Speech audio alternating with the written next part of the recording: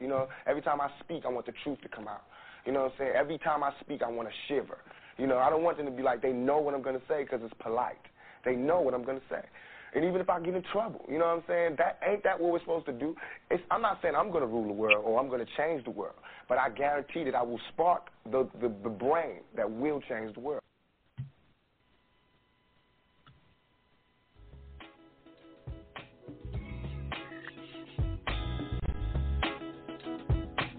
Got to have personal responsibility,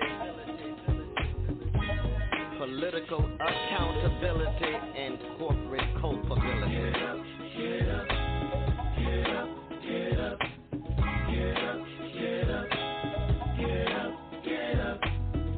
We must eliminate poverty. I don't care what color the person or child. Get up, get up. Get up, get up, get up, get up, get up. Why does a pessimist see a glass half empty, but an optimist see a glass half full? Are we locked into regressive mentality by chains unseen? If you try to fail and then succeed, which have you done? Do you ask enough questions or do you settle for what you know? The only questions that really matter are the ones you ask yourself. Welcome to Mental Dialogue. All I ask is that you think. Get up, get up, get up, get up, get up. I'm your host, Montoya Smith, a.k.a. Black Socrates, along with special guest co-host Latrice Ross, and welcome to the Mental Dialogue Talk Show. We are the return of intelligent radio as we ensure the free flow of opinions and push the envelope on the questions America's afraid to ask in the mainstream media. Good morning, Latrice. Glad to have you back with me as you are almost pulling double duty. You're my co-host and really a guest on this morning show. We also have a special guest returning. But if you will, Queen, say hello to the intellectual outcasts, as are now called, the audience that are out there, and give people a little bit of your background before we introduce our special guest. Sure. Good morning. I'm Latrice Ross. I am a diversity, equity, and inclusion consultant. Happy to be with Montoya again this morning and just excited to dive into the conversation. Now, sounds good. Our special guest, Yolanda Hughes, you've been with us one time before on a dynamic show we did a few years ago in the STEM field, if I recall correctly. But if you will, let them know, the intellectual outcast, let them know a little bit about who you are. From what I understand, you're I think I'm saying this right, transformational consultant for corporate America or something to that degree. But if you will, you can give them a little more details. And thank you, Queen, for being with us this morning. Absolutely. Thank you for having me. My name is Yolanda Hughes. I'm a Southern girl by life. I was born and raised in Alabama. I've been in Georgia since the mid-'90s. I've also been a social and racial justice warrior since I was 10. That's just how my parents raised us, to always be in the fight, right? I actively participated in the George Floyd protest. It means I was out there. First time in my life I've ever done that, but that was really interesting.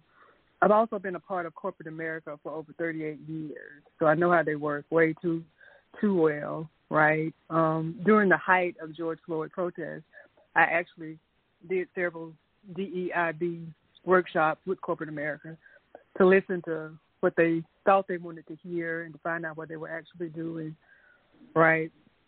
I'm excited to be here this morning. I'm excited about our topic. Latrice and I go back a ways. So this is something that we probably be on the phone talking about anyway. So happy to dive in.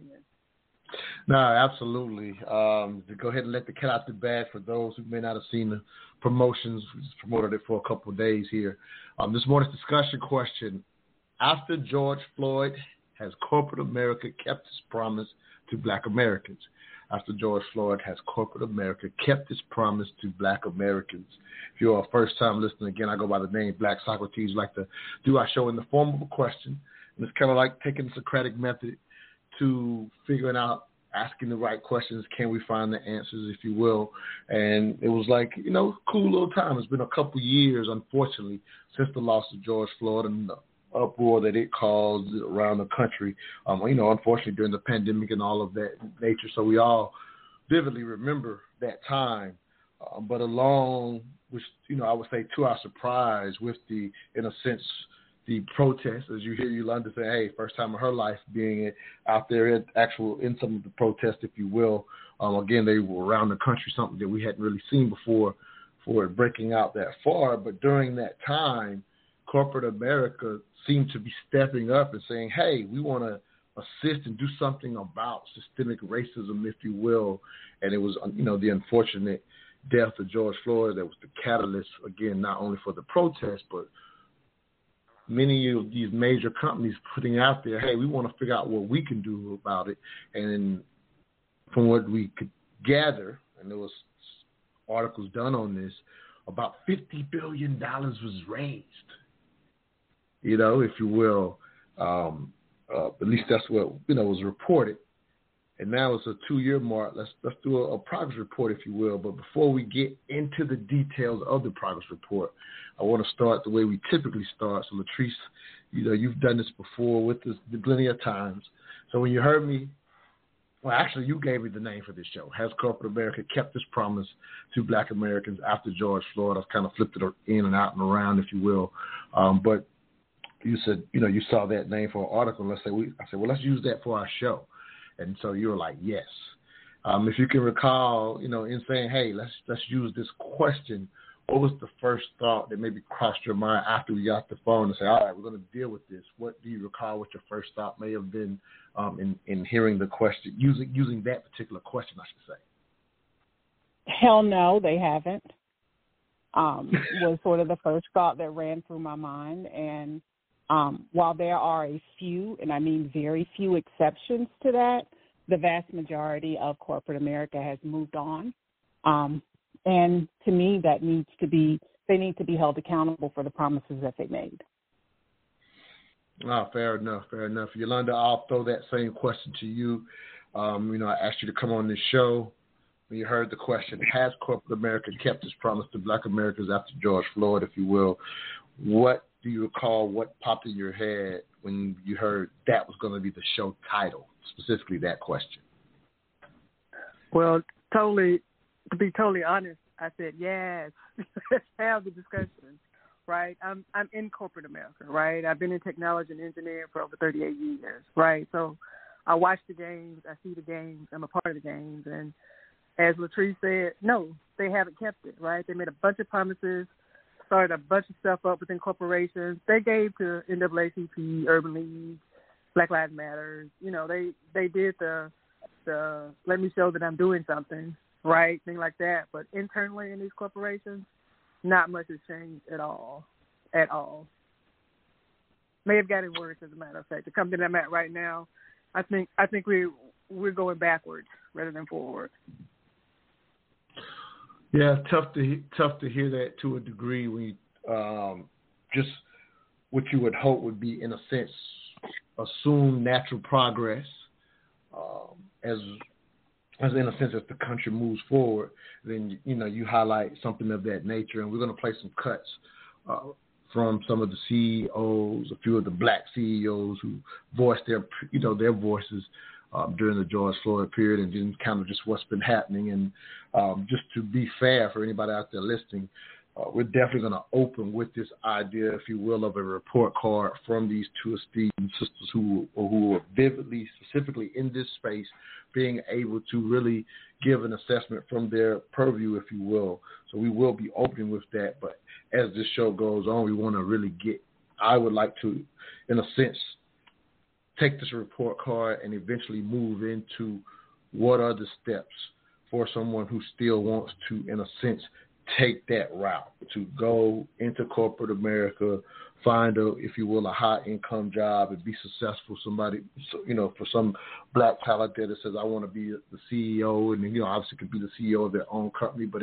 even if it's just moving up the corporate ladder, we definitely want to spend a lot of the show on that as well. So, again, we're not going to spend the entire show ranting and raving about what corporate America has or has not done, but it is necessary to do a report card to, in a sense, put on notice, for whatever level we can in the media, that there is some accountability. We are paying attention because, as Latrice said, and what I'm hearing from both of these sisters is there was a lot of lip service given, and if we don't do anything or take a report or look at it, then they get away with it, in my eyes, scot-free, if that is the case. But we are up against the break. We'll be right back. You're listening to the Mental Dialogue Talk Show. All I ask is that you think. I'll go ahead and give out the number for anybody that wants to get in on this conversation. 646-787-1691. You will need to press 1 to let us know you want to speak. We'll be right back. Hey, Smith, where you find that Prince Sign of the Times on vinyl at? Real talk, you got a dope vinyl collection. What, you been collecting them like over the years or something? No, actually, I just started my collection. But my man Tobago over at DBS Sounds, he be hooking me up. You remember DBS Sounds? On the south side? They still around? I figured most of the record stores in Atlanta be closed by now. Hey, vinyl is the new wave, and DBS Sounds got the best collection in town. You can still go there and flip through vinyl. They still got CDs and mixtapes, too.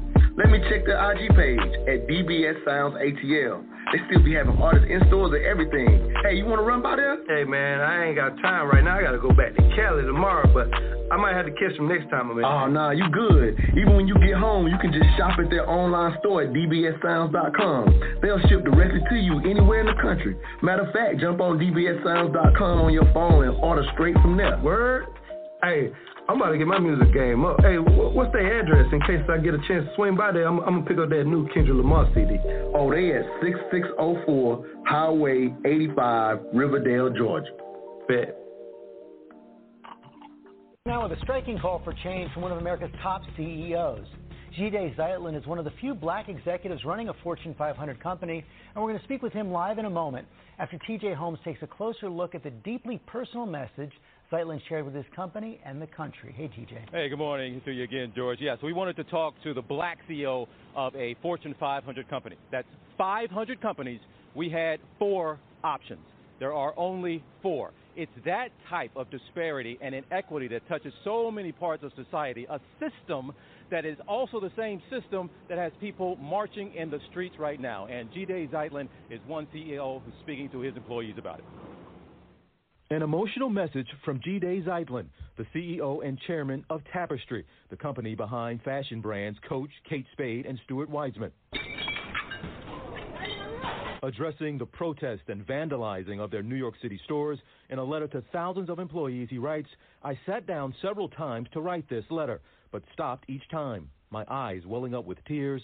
This is personal." Going on to say, "We can replace our windows and handbags, but we cannot bring back George Floyd, Ahmaud Arbery, Breonna Taylor, Eric Garner, Trayvon Martin, Emmett Till, and too many others. Each of these black lives matter." Zeitlin is a minority in society, a downright rarity in business, one of only 4 black Fortune 500 CEOs. In his letter, Zeitlin draws on his experience as a young black man traveling to South Africa during apartheid. What began as a political gathering quickly changed when the church was surrounded by armored vehicles, he writes. The orders over bullhorns turned into tear gas and eventually rubber bullets. The lessons learned that summer have remained with me for a lifetime. Also invoking Dr. Martin Luther King Jr. Whatever affects one directly affects all indirectly. Adding, almost 60 years have passed, yet America is still struggling to solve a 400-year-old problem. We cannot leave that task to others. Welcome back to the Mental Dialogue Talk Show. I'm your host, Montoya Smith, a.k.a. Black Socrates, along with special guest co-host Latrice Ross. This morning's discussion question: after George Floyd, has corporate America kept its promise to black Americans? A special guest is Yolanda Hughes, transformational consultant. We hear a cut reminding of us of, again, the turmoil and the uproars, the one of 4, if you will, black CEOs in Fortune 500 companies, which comes out to, I think, 0.008%, if you will, something to that degree, as far as the number of black CEOs. If that number alone doesn't point to, in a sense, the issue And Yolanda, we'll start with you, as you highlighted before the break. In your eyes, a couple years later, after a bunch of concern and promises from corporate America, you feel like you're in a space where, in a sense, things have went backwards. And the reality is, even the CEOs specifically, at one time there used to be 6 CEOs, if you will, and now there are 4. So kind of speaking to your point.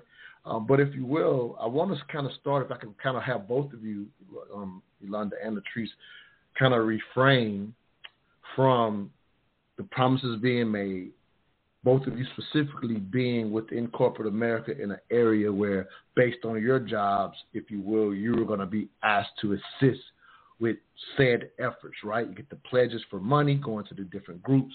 Some companies vow to make changes within their own companies, if you will. And so I assume that there was a little skepticism, but at the same time, in your position, I'm pretty sure there was a little hope that, hey, it's sad that it took a George Floyd situation to even, in a sense, start this concern. But both of you, from what I understand, have been relatively in this space anyway, been in corporate America anyway, trying to transverse it for yourselves. But just the idea of being in a position to assist companies with it, can you recall that period of time and what you was looking for going into these so-called rooms, saying, hey, what can we do to help and change this even within our companies? Can you recall, you know, kind of where you were at that point mentally? Oh, absolutely. Actually, during that time, I was trying to start a DEIB startup, right? And because I've done so many transformations, DEIB transformation is that, right? It requires change, right? So you get in these rooms with these executives, and keep in mind that one of the things that most corporations did was have these listening sessions and these sounding boards where their black employees got together and told them how they felt, right? I'm not sure what that did other than highlight trauma, because that was corporate America leaders thinking this is going to help, right? Not really, right? You don't really want to explain over and over and over again, because it wasn't just a one-time thing. We did it several times, right? So we had those listening sessions, and whenever somebody would call me up and ask for advice as to what we do, the first thing that I always coach them on is, first of all, this has to be intentional, right? You can't just say you're doing something to do something, right? And keep in mind, for Fortune 500 companies, we are their largest consumers, so they're going to do whatever they need to do, say whatever they need to say, I should correct myself, to keep that bottom line from not going under, right? So you have an intentional conversation, and some corporate executives were okay with having the intentional conversations and understanding that it's just not about hiring, right? A lot of companies still feel that today, including the company that I'm currently working for. Let's hire. But when you hire and you don't have an inclusive place or an equitable place for those black people coming in to feel good about, you're not doing anything, right? You're bringing them into a hostile environment. They're leaving by droves. I was just on the call the other day with one of my coworkers that I'm actually mentoring, and she explained to me that black employees are leaving our company in Philadelphia by the droves, right? And Philly being like a black mecca, my mind went off, and I'm like, something's wrong, right? But it's that intentionality. It's that let's create a culture, right, that if we bring black people or anybody in that's not like the majority, that we make sure that they feel welcome, that they feel comfortable, but also we have to put them in equitable places, right, to be leaders and to actually make a difference. That, to most C-level executives, is hard. I'll look at Roz Brewer, right, who's currently the CEO of Walgreens, right? Roz was the COO of Starbucks. She was the CEO of Sam's, and she's done a lot of things, right? But Roz is one of a few. I think you just named 4, right? She's one of that 4, right? And it's hard to come into a company that's systemically operated on white supremacy, right? And this is the way we operate. That change is very, very hard. And like I said, it's a hard conversation to have, to talk about the intentionality that you need, but it's a harder conversation to say, let's do real steps, right? Let's figure out a plan and let's do it, because most CEOs' attention span is short, right? Hence, during the height of George Floyd, let's do something. Let's make these pledges. Let's pledge this $50 million, right? That was the thing to do. And now, if they even had a plan back then, it's put to the side because their attention is on something else now, right? So it's a lot of work that has to be done. There's work that can be done, but you have to have the willingness of somebody at the top to say, let's make this happen. I think the willingness was there during the height of George Floyd, but I don't think it's there anymore. Just my opinion. Okay, I respect that. Latrice, I'll let you, just give your take on, where were you at mentally? I think, you and I may have been dialoguing because you, again, specifically work in DEI, just to be clear for anybody out there, diversity, equity, and inclusion, in case you haven't heard that term. But if you will, Queen, do you recall your mindset knowing, because I think you mentioned you knew that there would be a lot of opportunities specifically for people in your field, because it's in a sense, this aspect of corporate America has been there. You've been in this position for much longer than, the George Floyd situation or whatever. So, you've been trying to navigate this space for years. But at that point, what was your mentality when it seemed like, as Yolanda said, there was a willingness to even do more than maybe what you were already attempting to do in that position, if that makes sense? What do you recall your mindset at that time? So my mindset was cautiously optimistic because I was experiencing a lot of frustration and what I felt like was performative actions. And as it turned out, they were performative, and the frustrations that I was feeling was right on point. I was frustrated because I was having to explain why an organization needed to speak up, not just speak up, but act up and do something different than they've always done, because, the company that I was working with at that time, the CEO told me was, I don't see color. And I said, that's a problem, because you do need to see color. And I had to go down this whole path explaining to him how when you say you don't see color, that means that unconsciously you find something wrong with color. And when you don't see color, you don't understand the inequities that explain why people are so upset. You, from your seat of privilege, you see, well, maybe if he hadn't fought back, he would still be alive. No, not likely. And so there seemed to be the idea that, I need to open up my mind and understand from their perspective. But because it's not their lived experiences, as soon as the media moved past, the protests stopped, so did their intentionality. Okay, so now, just so y'all know, I'm going to attempt to play devil's advocate some throughout the show. So where my mind goes is I hear, as you said, Latrice, for you, there was some frustration saying, would this be performative action, or I'm in a period where I'm going to witness performative action, and now a couple of years later you can say that's exactly what it was, which leaves you more frustrated. And then Yolanda yourself also having, been in this space for, again, much longer than this 2-year period where we get corporate America say, hey, we want to do something about it. So whether they were truly willing or it's the performative action, meaning it, wasn't sincere, that's kind of how I would take that term, if you will, considering that's the conclusion that you've seen. So what I want to ask is, how were you, if at a time when they're pledging money, at a time where they're saying we really want to do something, and y'all have been in the space for a number of years, what has it been like trying to move the needle even prior to that point? And the effectiveness of DEI, diversity, equity, and inclusion, because, again, companies have these positions. And so if you're telling me at a time when they were amped to do something, there's unfortunately not a lot of results,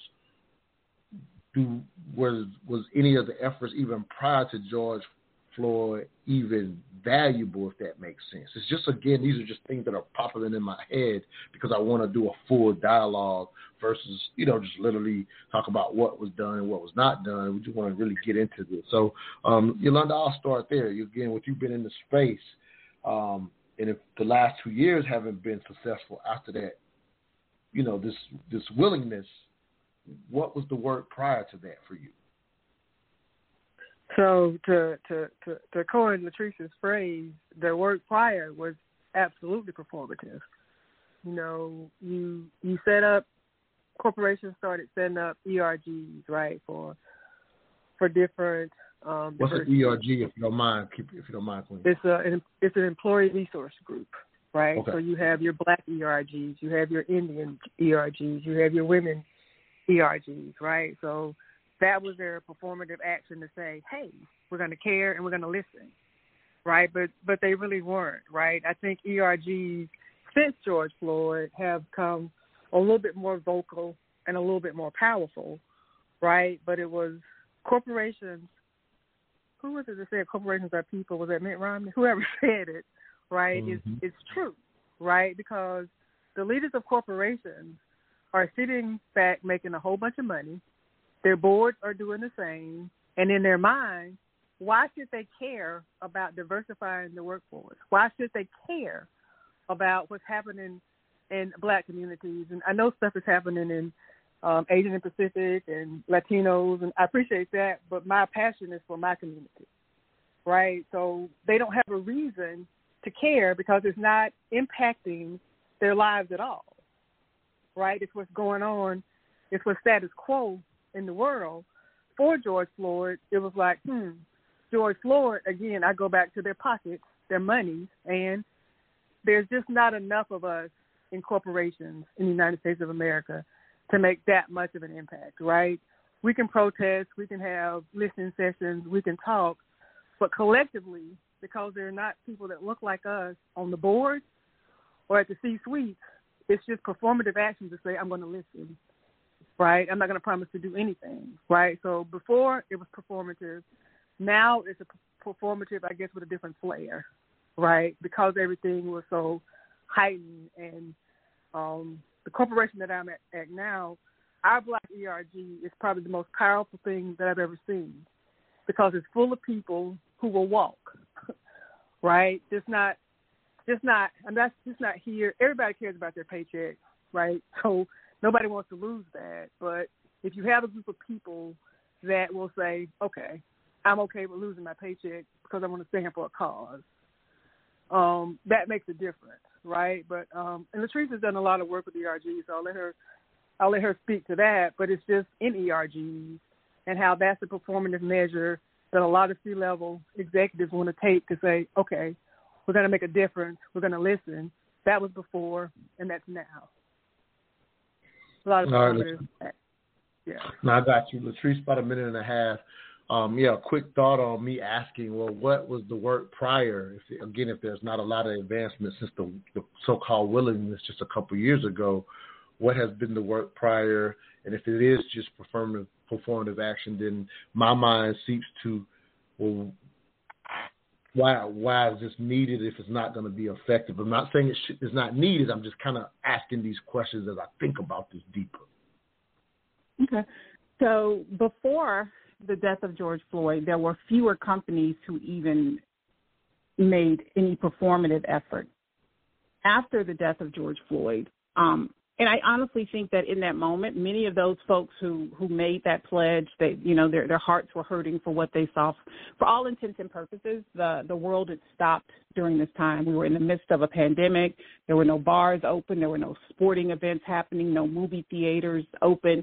And so people sat and watched in horror as this police officer put his knee on a man's neck and literally drained the life out of him. And so they came back full of indignation and wanted to do something. So the after impact is that there are a lot more organizations that have DEI efforts, but those efforts are typically poorly funded, meaning that the budget that's that's been set aside for those efforts is very minimal. And to Yolanda's point about employee resource groups, many have started employee resource groups, but one of the mistakes that a lot of companies make is they want to inflict or they want to put the onus on the ERGs to educate their staff, and that is not the role of an employee resource group. So there's a lot of misgivings with regard to the work that organizations are doing right now. Okay. All right. We're going to play another cut. Again, just speaking to this report card for this morning's discussion question. After George Floyd, has corporate America kept its promise to Black Americans? We'll be right back. I want to hear both of your thoughts on the cut from the Roland Martin Show. The press release, you put it on social media, you announced you were going to spend $100 million. We're here to find where's the report, where's the money, who got checks.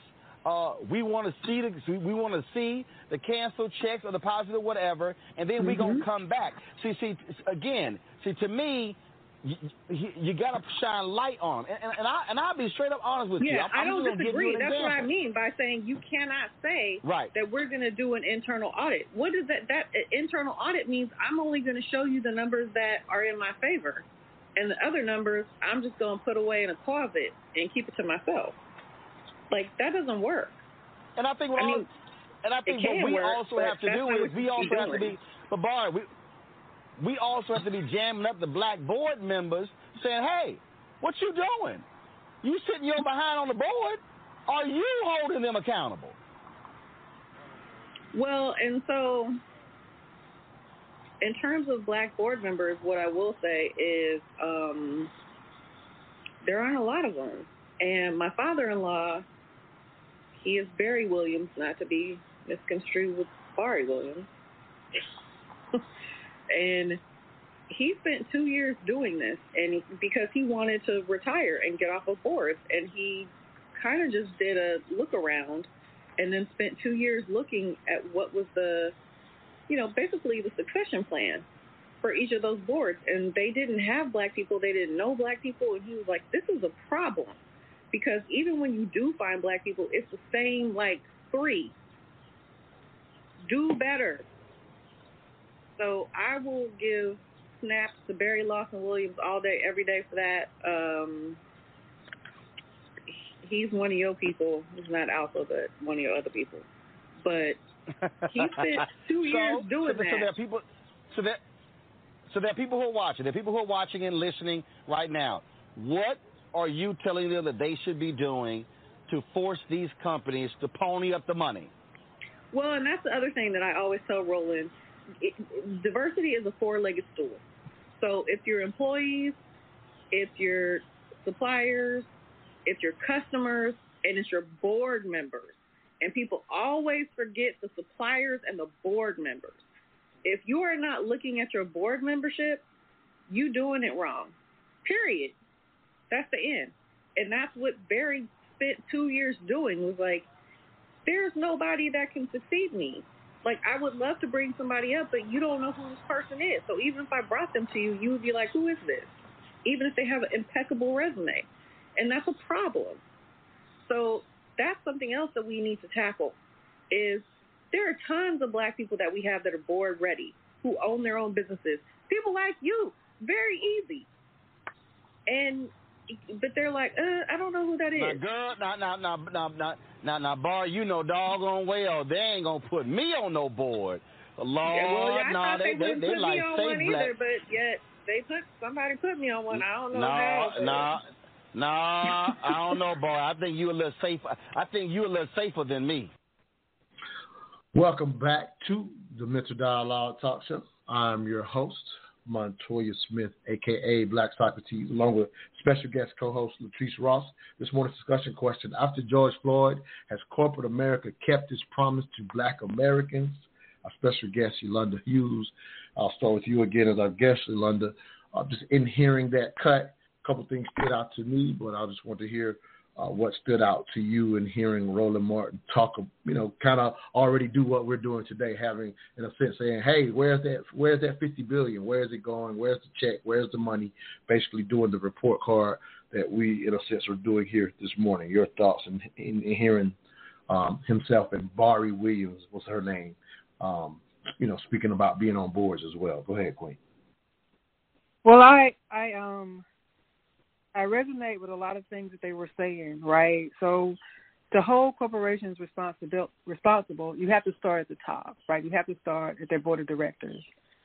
And I echo what the sister said when she said there's just not a lot of us on boards. Corporate America started looking for black board members. They seem to recycle the same people, right? And in my mind, that they must feel that they're safe or whatever, right? So I think California passed a bill that the boards must diversify.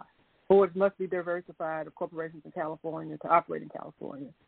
They didn't basically say black, they just said diversify, right? And so there's a lot of other initiatives like that to try to diversify boards, but it starts at the top, right? To have any successful program to help make sure that $50 billion was pledged is actually being spent in the right direction. You need representation on those boards, right? And from the boards, it trickles down to your seed levels. That trickles down to your leadership levels, right? The absence of black people being in those positions means we'll never really know, A, was the money really spent? How was it spent? And things like that, right? So their conversation about having black people on boards is a very, very, very important topic, because until we get there, we're not able to trickle down to the other elements of the corporation that we can actually make effective changes in. Okay, so when I listen to you and hear you, so I think I hear two things, and Latrice, you can jump on this. So, and I want this to be part of the dialogue, not necessarily at this moment. We'll get into the individual climb up corporate ladder, because, again, y'all are helping people get into these positions anyway with the work that you do. So when I hear Yolanda say, until there's more there, so there's the path for, again, those in our community that want to take that path. We can talk about how to navigate that path again. I want to do that with this show as well.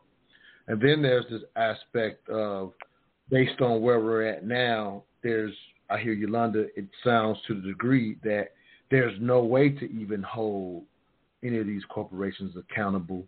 So there's an aspect of me that says, well, is it useless then? If you can just kind of see where my mind goes in hearing at this point, we can't hold them accountable, if you will. Go ahead. If that's you, Yolanda, go ahead and jump back in if you want to jump back in. Go ahead.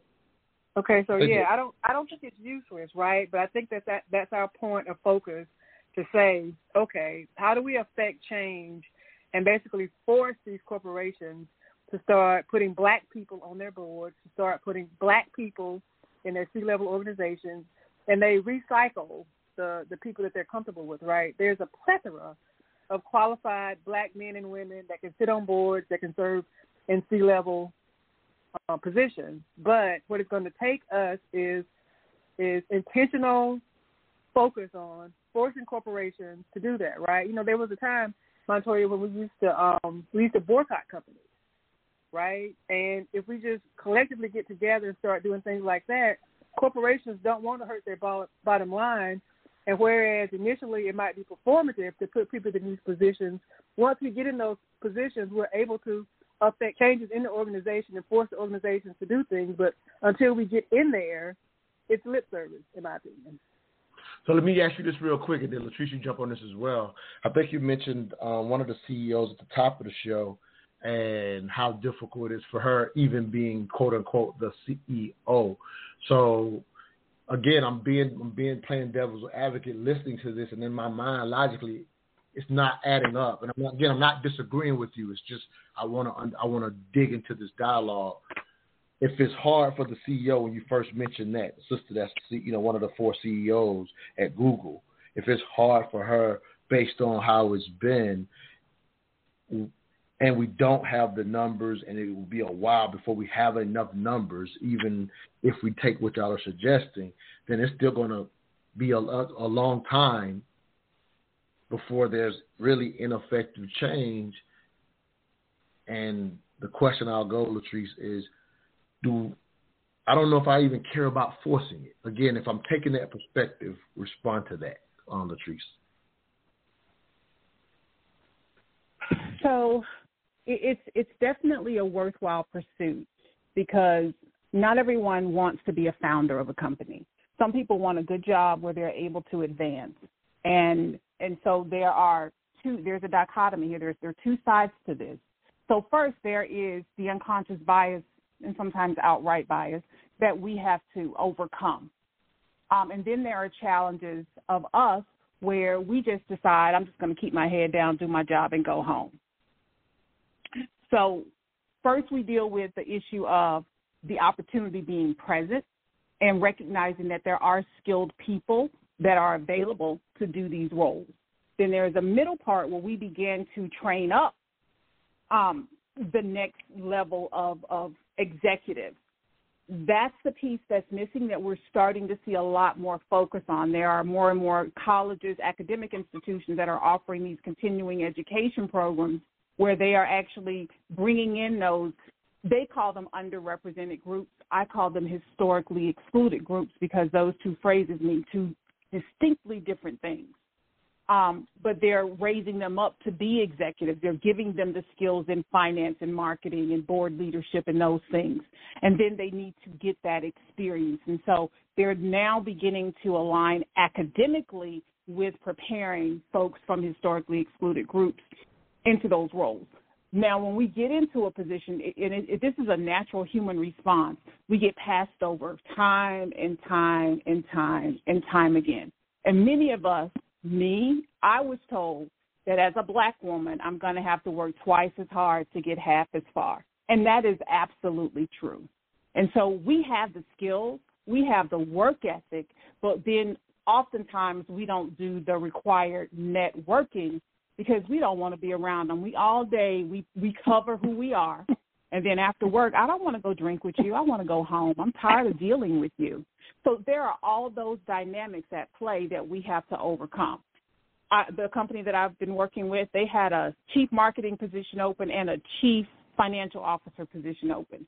And it's one with a woman and another with a white man, claiming they couldn't find anyone who was qualified. And there are amazing financial minds that are available. And there are definitely amazing marketing minds that are available.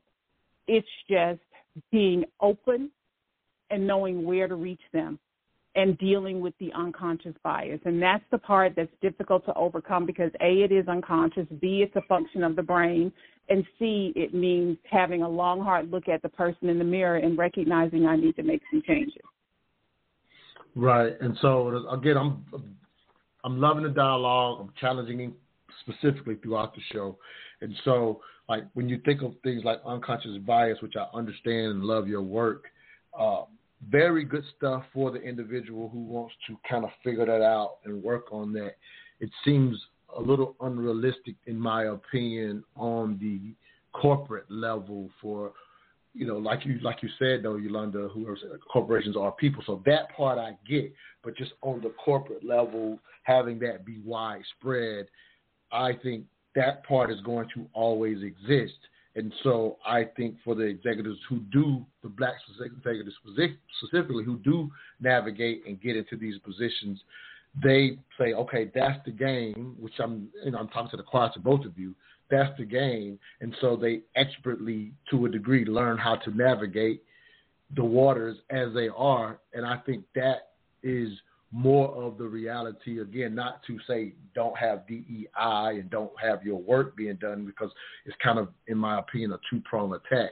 So I'm challenging the position and what it actually does as far as DEI specifically, but for the individual, I would challenge that the mantra in 2022 would be the best at what you do. I'm not saying that alone will get you the position, but I would challenge that being the mantra, and that's just to even get within inside of our culture with the you have to be twice as good type stuff that obviously was said for so many years. And I would like to reframe that in when you're the best at what you do, it will take you places. And I would argue that to a degree is how both of you have gotten into your position, even though you may be further along without a lot of this unconscious bias that exists and without the passing over. And again, that's not to dismiss and make that okay. I get how individually that is hard to go through.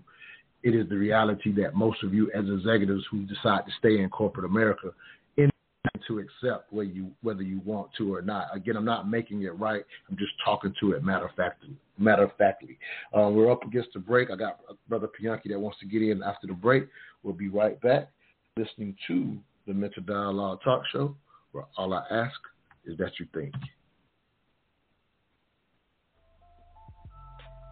L&G Technology Services, we are your industry leader in aircraft and heavy equipment repair services. In commercial business for over 15 years, L&G technicians have over 150 years of equipment-specific knowledge and are known industry-wide for returning worn-out, broken, and overused ground support equipment back to the user in working better than new conditions. For a service job done right at a value unparalleled in the industry, contact L&G Technology Services at 478-781-4860. Again, for a service job done right, that number is 478-781-4860. L&G Technologies is a Mental Dialogue Gold member and proud sponsor of the Mental Dialogue community. Wow, man. Oh, my God. Dude, yeah. That was awesome. That was fantastic, man. Thank you. Knocked it out of the water. That was incredible. Thank you. Wow, dude. You're making waves in this company. You really showed up. But it's your unique voice that you're bringing. You know, it's your flavor. We need more of that flavor that you bring to that table. Huh? You know? Good job. Hey. Great job. Hey. All right? Solid stuff, man. I love it. Fantastic. Killed it today, man. Gotta go. Hey, boss. Quick question. Yeah. What about my raise I asked about? Yeah.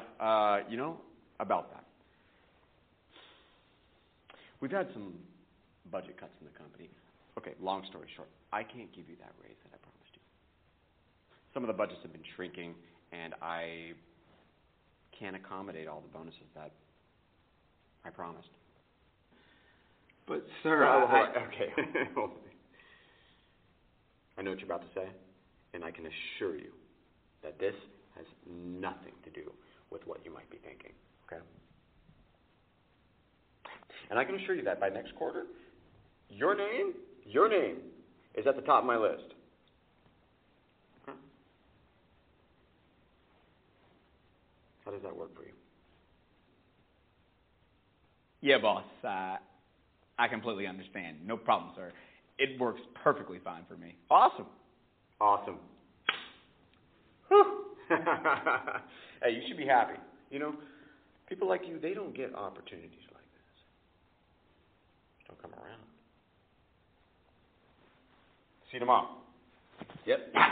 See you tomorrow. Thank you for thinking of me. Welcome back to the Mental Dialogue Talk Show.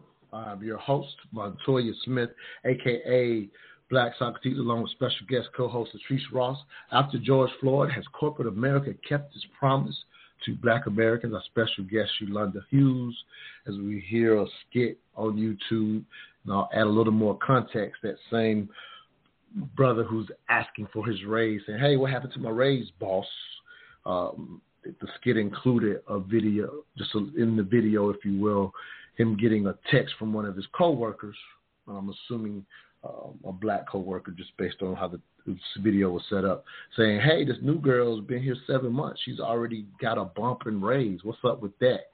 And he ends up doing an amazing presentation, as you hear the boss applauding him for this amazing presentation and adding flavor to how he does marketing, but at the same time not giving him the proposed raise. Yolanda, I'll let you respond before we go to Brother Pianki, because Latrice made that idea of being in corporate America and getting passed over time and time again, and we had an exact, in a sense, assimilation of that play right now. So how often do you see this in your position of helping people navigate that corporate ladder, if you will? Yolanda? Did we lose you? Sorry, I was on mute. Sorry. No problem. Go ahead, Queen. Yeah. Okay. So I hear it every day, right? I'm considered a Black female corporate executive in technology, so I try to mentor and coach anybody who asks, right? And what I've seen over my career is it's a generational thing, right? So the generation before me, their attitude was kind of like, okay, let's get here, let's have a person here to set the example and show everybody that, you know, we belong. My generation kind of had the let's each one, teach one, reach one, right? So let's get there. Let's bring somebody along with us, right, to kind of sort of move the needle. I think Gen X is more aggressive with that, and they're basically saying, okay, we're not going to stand for this. We're going to kind of sort of start to set the example of what this should look like, what corporate America should look like, and what we are going to stand for.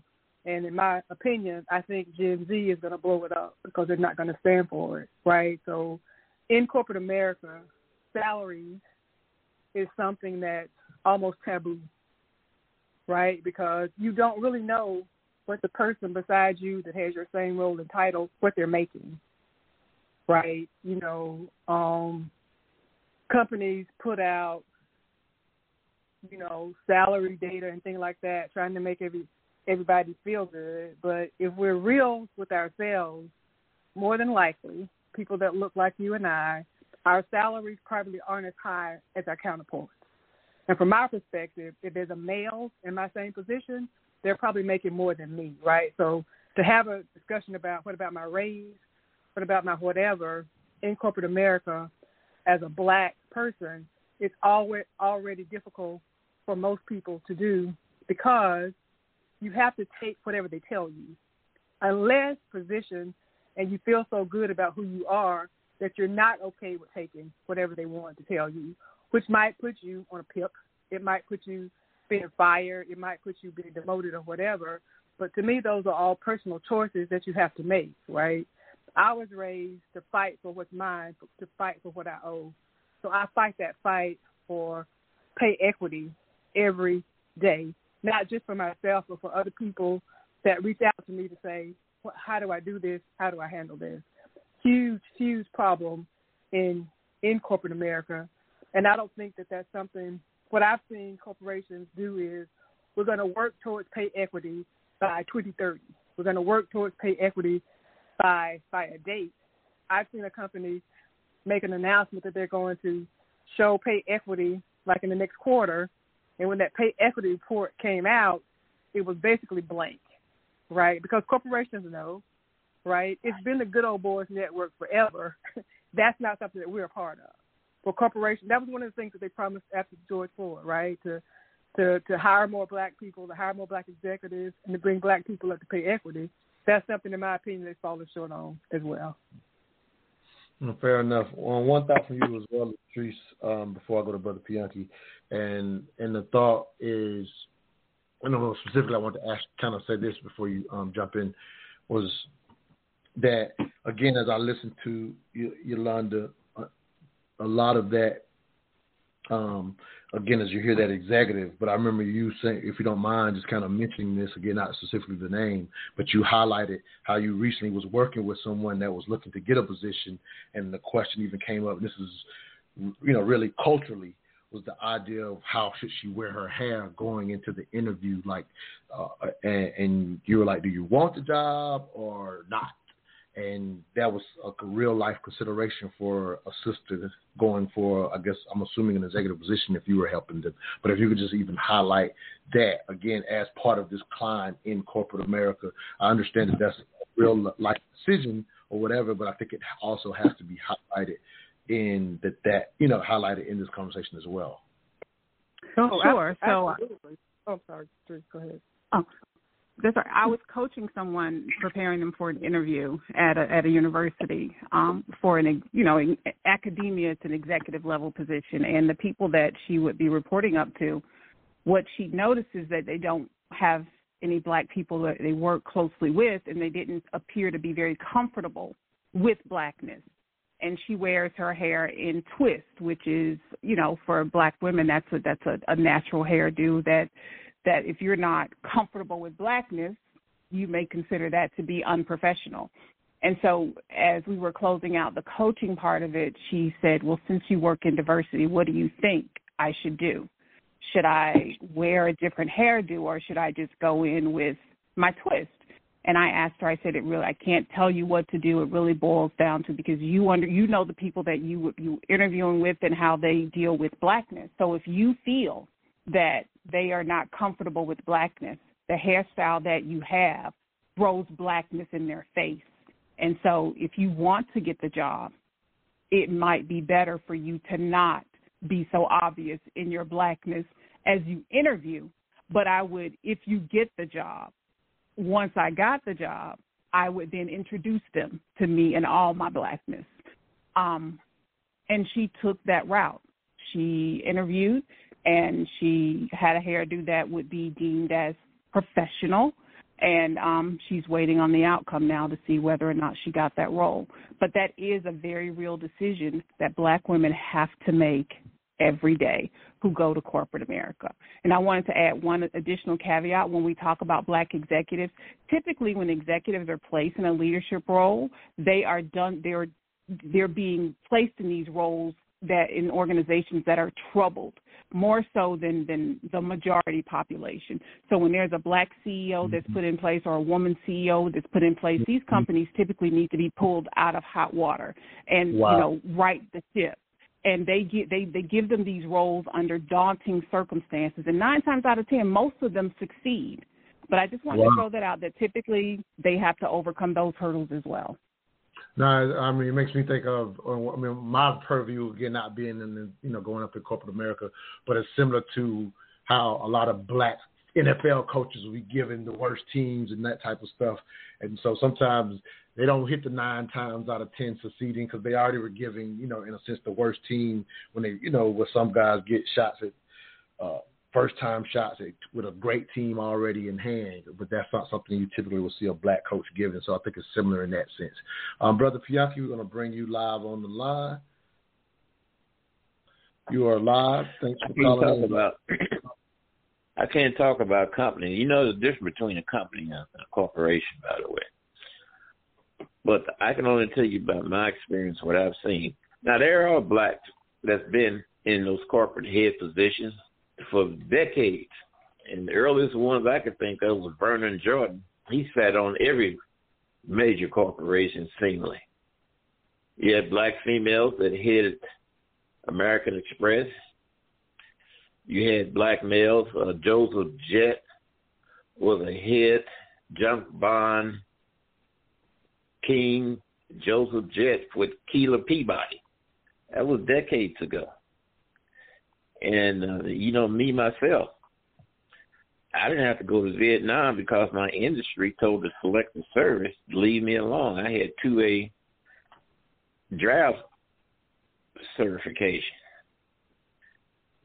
Then, I have seen personally, and I've talked to you about this before, with Black STEM graduates, with the National Society of Black Engineers. They have annual job fairs where all corporations come to that job fair rather than individuals going around the country to their particular job fair.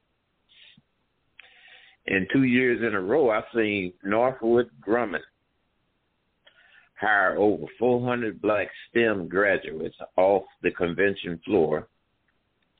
And just before COVID, I think it was 2000, Lockheed Martin, which is a Mississippi-based defense company, they hired over 400. So I guess everybody has their own story. But the merits are there. I had people run my jobs, and they had people that followed them and wanted to work for them. Because you couldn't turn no job off just anybody. I don't care what color their skin was. But I had some key employees, Oscar Dixon and Eddie Pinion. I paid them above scale. They had guaranteed 40. 40 hours a week, no matter if they sat at home because of snow or whatever. So it's both sides of the story. Well, let me do this. We're at the top of the hour. I have a question I want to ask you, but I got to do my top of the hour break. So if you will, I'm going to keep you on past the break. Thank you, Brother Pianki, for calling in. Anybody else that would like to get in, the number is 646-787-1691. Again, 646-787-1691. You have to press 1 to let us know you want to speak. We'll be right back, where all I ask is that you think. Hey, where did you get that hat and T-shirt? I like that. Oh, I got this at moneymotivation.com. It's fresh, right? Yes, and I love the message on it, too. You are the hustle, huh? That's what the shirt says. I am the hustle. They embody the entrepreneurial spirit, and what I like the most, it's more than a brand. It's a lifestyle for those who want to put in the work and expect to have the finer things in life. I also follow them on Instagram. Check this post out. If you believe money is the root of all evil, you're using it wrong? Or how about this one? Excuses make $0 an hour. I like those. What's their IG? At moneymotivation.co. But do they have any ladies' gear? Yes, you're going to love the clothing line they got for the ladies. Matter of fact, pull up their website, moneymotivation.com, and I'm going to get you a few things so we can both look like money. Everywhere I go, and everywhere I be. I don't even talk, they still know it's me. 'Cause I look like money, smell like money, talk like money, even walk like money. So in the Fortune 500, there are 4 CEOs who are African American. You're one of 4. Are you surprised that in this day and age there's so few? And why do you think there are so few who are becoming CEOs or are CEOs of the Fortune 500 companies? I would say that if you had gone back 25 years, the most pessimistic observer would have thought we would have had more than 4 out of 500. So I can't say that that's something that doesn't surprise me on one level. On the other level, I think we have to be honest in this country. I think we have to recognize that there's subtleties to our history around race, that people who are African American, for the most part, find themselves in a situation where they have to overcome some customs, some beliefs, and it's much harder for many African Americans to find their way to these positions. I just mentioned that Dr. Vagelos brought me out of a law firm and put me here. I think one of his reasons, frankly, because he said this publicly and in the book, is he wanted to have a diverse management team. And so I was brought in part for that reason, but I was also given opportunities, stretch assignments. And so I don't think my experience is typical for African Americans in corporate America. What have you done to increase or make certain that you have minority employees at Merck since you've been the CEO? Well, one of the things that we try to do is to make sure that at the senior level, at our board level and at our senior management level, we are a diverse group. And I think if you look at our senior management team, it's probably, if not the most diverse team in large companies. It's close to that. On the other hand, I think you've got to look at all levels of the company. And what we're trying to do inside Merck is to ensure that we create an environment where all employees, irrespective of gender, race, sexual orientation, can reach their full potential. We haven't gotten to where we need to get, I would say, particularly with respect to African Americans at lower levels, below the senior management levels. We have a challenge, and I think we're going to have to step up to that challenge. And the way that you do that is, frankly, you begin to establish targets, and you manage to those targets in the best way you can, consistent with how you have to run your company. Welcome back to the Mr. Dialogue Talk Show. I'm your host, Montoya Smith, a.k.a. Black Socrates, along with special guest co-host Latrice Ross. This morning's discussion question: after George Floyd, has corporate America kept its promise to Black Americans? Our special guest is Yolanda Hughes, corporate consultant. As we hear a cut from Kenneth Frazier, Black CEO of Merck, or CEO of Merck, if you will, talking about in his company making some waves. I have a call on the line, Brother Pianki. I wanted to ask Brother Pianki a question about a couple of things you said. So, Brother Pianki, I do have you live back on the air. And so as I listen to you and you mentioned the idea of both sides of the coins, you gave your purview.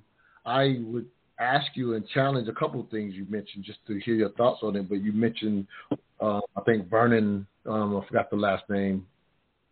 From Vernon Jordan. Vernon Jordan. They did a 16-minute piece on him. He sat on practically every board of major corporations. I want to give you a couple names too. Hold on. So we've talked about, I don't know how long you've been listening to the show, but there was a cut play earlier with the Barry Williams, who's also on some boards now, if you will. But she talked about the idea of recycling the same people. So even in hearing the Vernon Jordan situation, I would be remiss not to point out that very point, if they're in a sense rotating the same people versus hearing Barry Williams saying there's plenty of people who are board qualified but often are not being considered. And I would also talk about the climb up corporate America. So even in hiring those STEM engineers off the floor, one of the things that was pointed out a couple years ago in challenging systemic racism within these corporations, they wanted to move above and beyond just the hiring stage. And the reason that was a part of the dialogue is because that in itself, they were admitting that isn't the issue. The issue is the upward climb. So I wanted to hear your thoughts. And you gave examples of hiring off the floor. And my question also in reference to that if they're circulating the same people, that's not the other side, in my opinion, that shows the other side, as you suggested. Your thoughts? Well, it's not necessary. They say it's certain, but some people don't want to get into those positions. Running a corporation is very tedious, and you have to put in a lot of hours. I mean, it's not uncommon with 16-hour days, but you do have blacks that do excel. Look at Dusty Baker. His management of professional baseball team, he was a good player, then he moved in to become a manager. But all players that's good don't work out that way for him. Ozzie Smith, the shortstop for the St. Louis Cardinals, was so great in that city that the owner of Anheuser-Busch, Gussie Busch, gave him a blank check his last year and say, fill in the zeros. So, those there's both sides of the story. I don't know why you call me Brother Bianchi. I got to cut you off because here you go. You can't tell me that we went from 6 CEOs to 4 CEOs because now a lot of people don't want to do it. Barry Williams is saying there are plenty of people board qualified. So we absolutely understand. Plenty of people don't want the responsibility of CEO, COO, CFO. That's plenty of people regardless of race. However, for us to go from, like Brother Kenneth Frazier said, 25 years ago, the most pessimists wouldn't have assumed that there was only 4 executives in Fortune 500. So I'm not going to accept that there are not black people who want more of those positions. Because that's kind of how you answer. I can name more of them myself in other industries, in the construction industry. See, you got some positions that blacks just was not doing. For instance, putting up structural steel building, high rising. You didn't have blacks even working at that or wanting to work at that. You had a lot that did, or should I say some that did, but then you had those that don't. And then you have to have people that's willing. Well, I'm going to tell you something. I've done that for 40 years. I think I can speak on it. Well, are you speaking, when you say other industries, we're having a conversation about corporate America today. So they are corporations. That's their they are corporations, though. They are corporations. You're talking about those big box corporations. But I'm talking about there's other corporations that get things done where you do have blacks that's behind, and then you don't. I mean, that's I guess they're trying to make changes in that, but I can't tell you about working in those. I can only tell you in the field that I work. And there are blacks that you just don't see them. Right. So I understand that conversation of other industries, but the people that came out. I tell you, one of your friends. Look at what's his name, Brant, Brother Brant. Look what he's doing in business. You just don't hear about a lot of them. But then again, is there room for improvement? Yes, there is.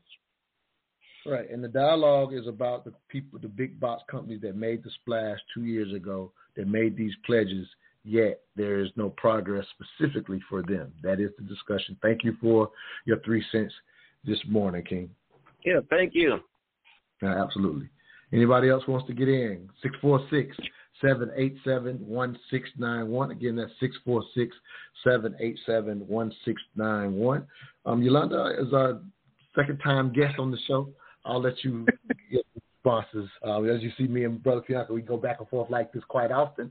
But I'll let you give me some thoughts to what you heard. He's very interesting. And as a person who's been in STEM for 40 years, I don't care if somebody goes and hires 400 people at a NESA convention when they have 150,000 employees.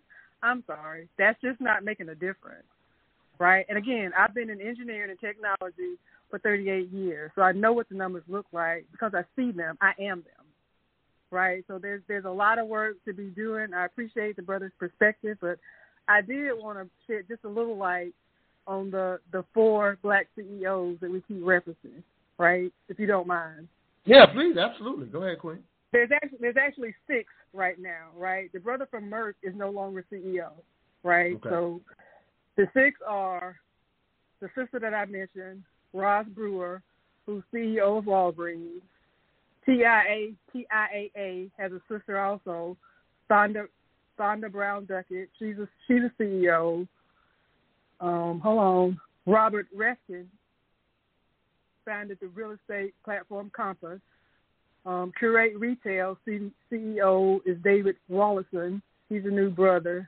Frank Clyburn, who we heard earlier, right? And there's one more, I'm sorry. Renee Jones, she's CEO of M&T Bank, right? Those are the current black CEOs as of May of this year in the Fortune 500. Just wanted to add that. No, absolutely. Latrice, so we're up to 6. Oh, yeah, no, absolutely. Yeah, glad to agree. Yeah, we like to have the right information, so appreciate you for that info and love to highlight those names as well. As a matter of fact, before I go to Latrice, I would love to highlight when you say 38 years in STEM, and it's just something that I've never forgotten, was the idea that when we were talking to you, when we had the conversation about STEM and highlighting even your career, and it's just because it's a kind of a cool thing that you were on the base as one of the sisters, in a sense, from quote-unquote Hidden Figures, that movie that obviously became famous. You were on the base and in STEM at the exact same time. So that was just like a cool fact to find out about you when we had you on the show speaking about more African Americans getting into STEM technology, which is something that is near and dear to you. So I would like to highlight that, just highlight that again on the show today, because again, you're not just saying I've been in this thing for 38 years. You were really one of the, in a sense, at the forefront of getting more African Americans into STEM when, like you said, the numbers are low now, but you were doing it when nobody had done it, if you will. So I want to highlight that as well. Well, thank you. Thank you. Yeah, appreciate you for being with us. And the numbers haven't changed, right? That's what bothers me about it, right? We can talk about Lockheed Martin hiring 400 and whoever else hired 400. The numbers in STEM when I finished college, I'm gonna date myself, in 1983 was 4.2% black people. I think it's 4.8% today. So there's just work to be done, right? I was always the first and the only. And I just don't think that America should be doing that today, right? There's no reason that a black graduate in STEM should have to be the first in anything, right? There's just work to be done, and it starts with these corporations that made these promises, right? They actually aren't doing the work. Okay, I'll be quiet. No, we good. Latrice, go ahead, Queen. Okay, so first of all, like Yolanda was saying, these companies with hundreds of thousands of positions hiring, it may sound great in a headline, but when you put that headline against the number of open roles that they have, and then put that against the level at which those people were hired into, and then put that against what are they being paid versus the white workers, you'll see the disparities that exist. Typically, black people have to continue to have to overcome tons of systemic barriers to getting quality jobs with quality benefits. It actually played out during the pandemic. Black people are in those low-paying hourly jobs which exposed them to COVID during the pandemic, and that's one of the reasons that the Black death rate was so high. So let's not get it twisted that these companies are hiring Black people, and they went on a hiring spree after the death of George Floyd, but the roles that they hired them into were not the well-paying jobs with the great benefits. Oftentimes, they were call center jobs or other jobs that were more entry-level than mid-level or high-level. And there are folks who have been toiling away in corporate America for 10, 20, 30 years and have only reached mid-level. There are so many Black people who train people. They're already at this company and doing an excellent job, such an excellent job that they train people. They're the go-to people for training new people. And then you give those new people who might be white a couple of years, and the next thing you know, that Black person that trained them is now reporting to them. Those are the problems that we have to overcome. We're not saying that we get hired into these positions. We're saying that we don't get paid equitably in these roles. We're saying that we don't get the same access to opportunity, and we're saying that we're not getting hired into those high-level roles. One retail company that I worked for, Let me do this. they love to tout their Black members. Tell that story after the break, if you will. We're up against the break right now. Okay. All right, we'll be right back. You're listening to the Mental Dialogue Talk Show, where all I ask is that you think. Hey, Smith, where you find that Prince Sign of the Times on vinyl at? Real talk, you got a dope vinyl collection. What, you been collecting them like over the years or something? No, actually, I just started my collection. But my man Tobago over at DBS Sounds, he be hooking me up. You remember DBS Sounds? On the south side? They still around? I figured most of the record stores in Atlanta be closed by now. Hey, vinyl is the new wave, and DBS Sounds got the best collection in town. You can still go there and flip through vinyl. They still got CDs and mixtapes, too. Let me check their IG page at DBS Sounds ATL. They still be having artists in stores and everything. Hey, you want to run by there? Hey, man, I ain't got time right now. I got to go back to Cali tomorrow, but I might have to catch them next time I'm in. Oh, nah, you good. Even when you get home, you can just shop at their online store at dbssounds.com. They'll ship directly to you anywhere in the country. Matter of fact, jump on dbssounds.com on your phone and order straight from there. Word? Hey, I'm about to get my music game up. Hey, what's their address in case I get a chance to swing by there? I'm going to pick up that new Kendrick Lamar CD. Oh, they at 6604 Highway 85, Riverdale, Georgia. Bet. Welcome back to the Mental Dialogue Talk Show. I'm your host, Montoya Smith, a.k.a.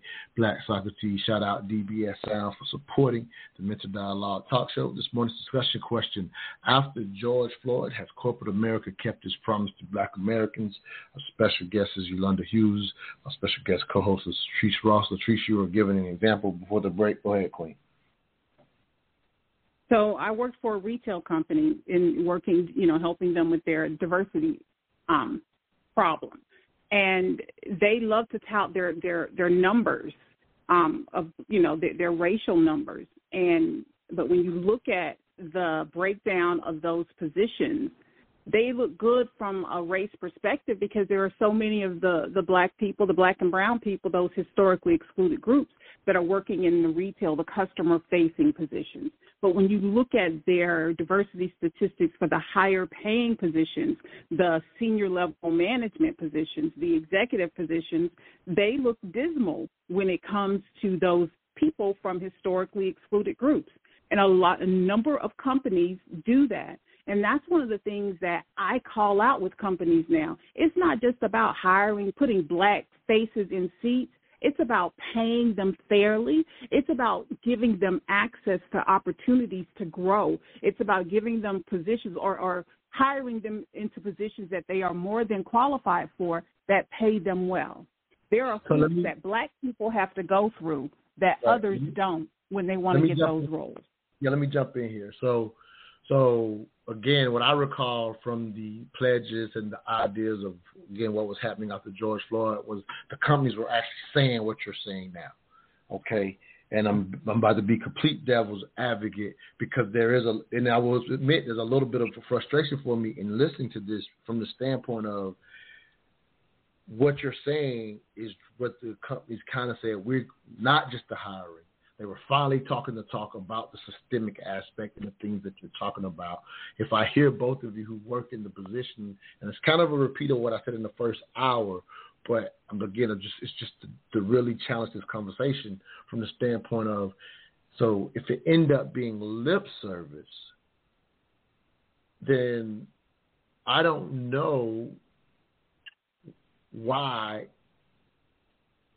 we would continue to make this fight. Like, that's how it sounds for me. Like, why are we fighting so hard to, quote unquote, when we say these words, force a company to do something that y'all are clearly telling me there's no movement?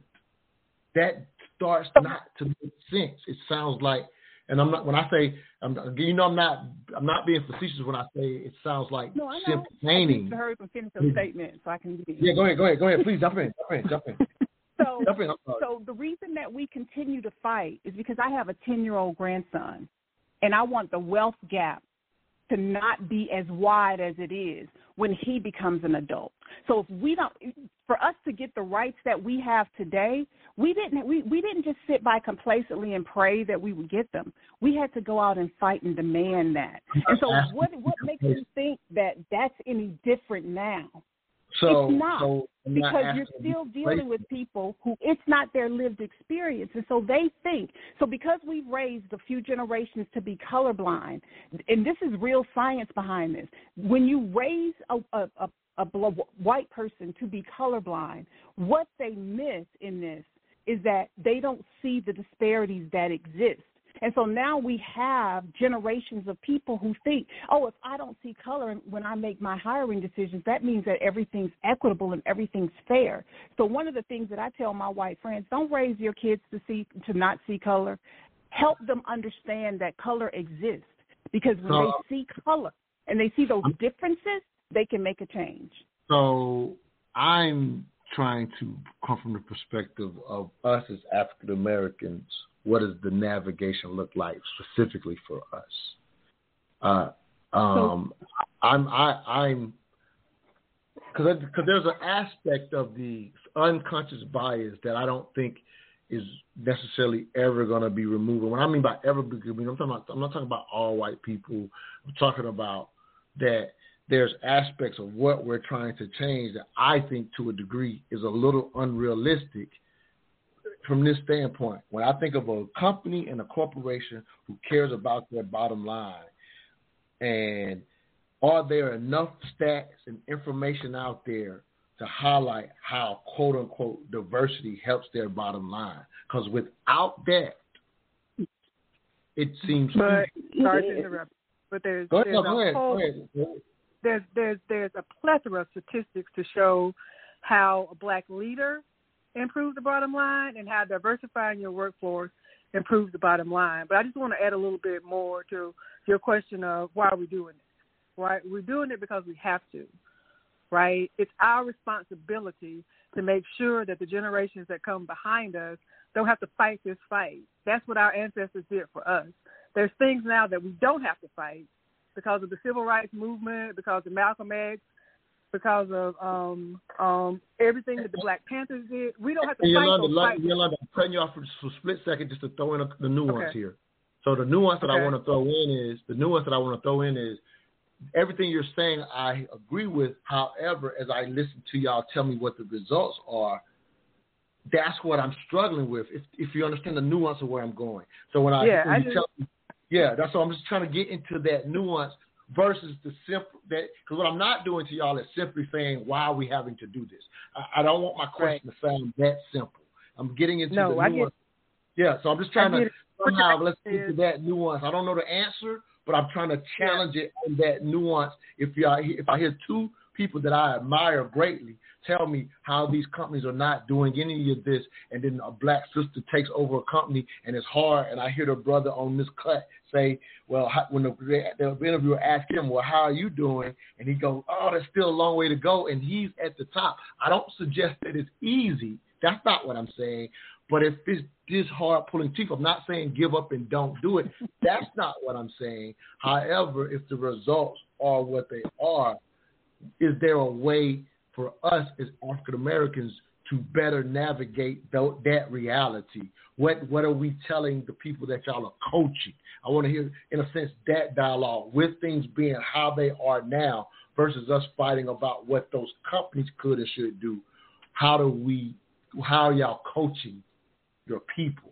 That's what I need people to hear. Like, okay, if you want to go in those waters, because I'm not telling them not to, how do they navigate? That's the dialogue, if that makes sense.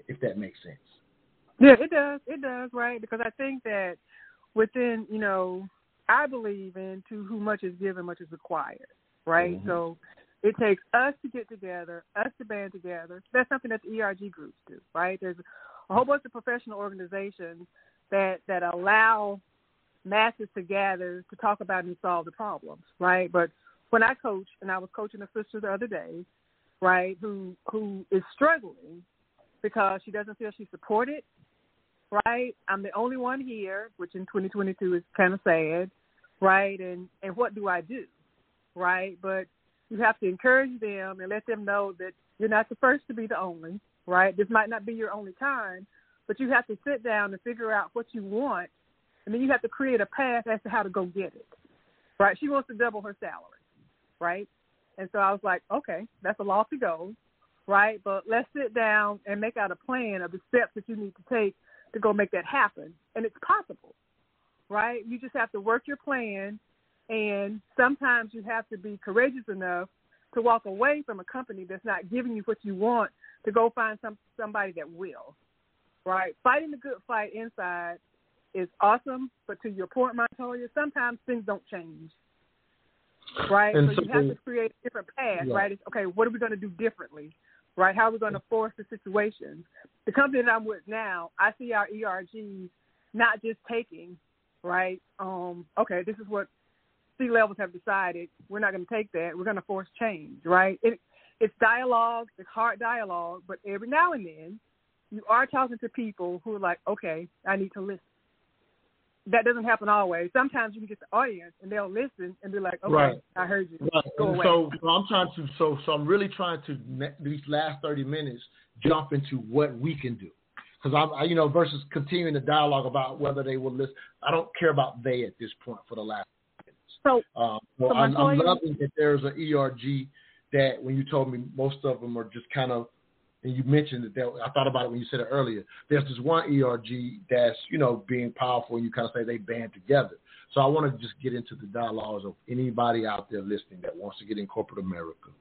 What are we saying specifically to our own people, knowing that we're up against a lot of people who may or may not listen? I don't even want to talk about those people anymore, because if they listen, then obviously you're going to make progress. But what are we telling them based on the actual landscape? So, Montoya, one of the things that Yolanda said a while back was it's generational, and it is. See, what you have now are baby boomers retiring. You got Gen Xers who are perhaps leaning towards retirement. And as these generations move out of the way, out of these leadership roles, they're making room for millennials and Gen Zers. And they are the ones who grew up with more diverse friends. They are the ones who grew up with an understanding of we're all human, regardless of the color of our skin or sexual orientation. So, what are you telling the black millennials? No, if you let me finish. So what I'm saying is oftentimes we look to those big companies with, the traditional structure and those CEOs. I'm saying go for those wow companies, those companies with the younger founders, the younger CEOs, and you'll get greater access to opportunity. You'll get to experience what's called entrepreneurship, where you're actually inside of a company, but you get to do your role as if you were an entrepreneur. But if we look to the traditional companies, those Fortune 500 companies that have these traditional leaders, you're going to have problems. So I'm saying this one of the solutions is the type of company that you look to get in, to become a part of. That has an impact. Definitely. Makes a lot of sense. In the event that someone, actually, let's go to this break real quick so we can get a full thought. We'll go a few seconds early here. All right, for anybody out there listening, please jump in at 646-787-1691. You can press 1. This morning's discussion question: after George Floyd, has corporate America kept its promise to African Americans? With that, all I ask is that you think. Truth Seekers, please understand, Mental Dialogue is much more than just a talk show. Each and every Saturday, we communicate with you for two reasons, to dialogue and connect. On the dialogue side, we cater to you intellectual outcasts who feel you have no place for honest discourse on race, sex, culture, and African American business. On the connect side, we've created a community where you can connect with experts specifically in finance, whether personal or business, and mental health, whether it's trauma or to optimize performance, along with all the other skill sets from other MD community members. Our mission was to create a virtual nationwide neighborhood where African Americans learn to trade ideas, goods, and services through social media, meetups, and this podcast. To become a neighbor of the Mental Dialogue Community Club, please visit us at mentaldialogue.com. We are better with you than we are without you. We can be neighbors even though we don't live next to each other. Hashtag raise the culture.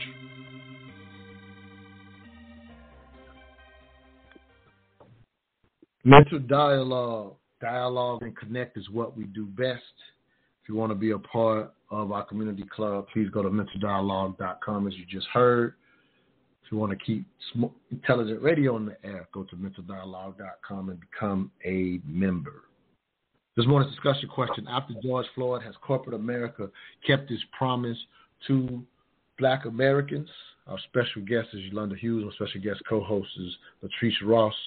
And so Yolanda wanted you to, in a sense, jump in again now for this last. It's like I want advice that y'all are giving to the people that y'all are help navigate, whether it be the Fortune 500 companies or whatever industry, even to Brother Pianki's point, maybe not the big box companies, if you will, but what type of dialogue specifically can someone that says, I aspire to, not necessarily start my own, because again, that's a thought process that happens in our community quite often.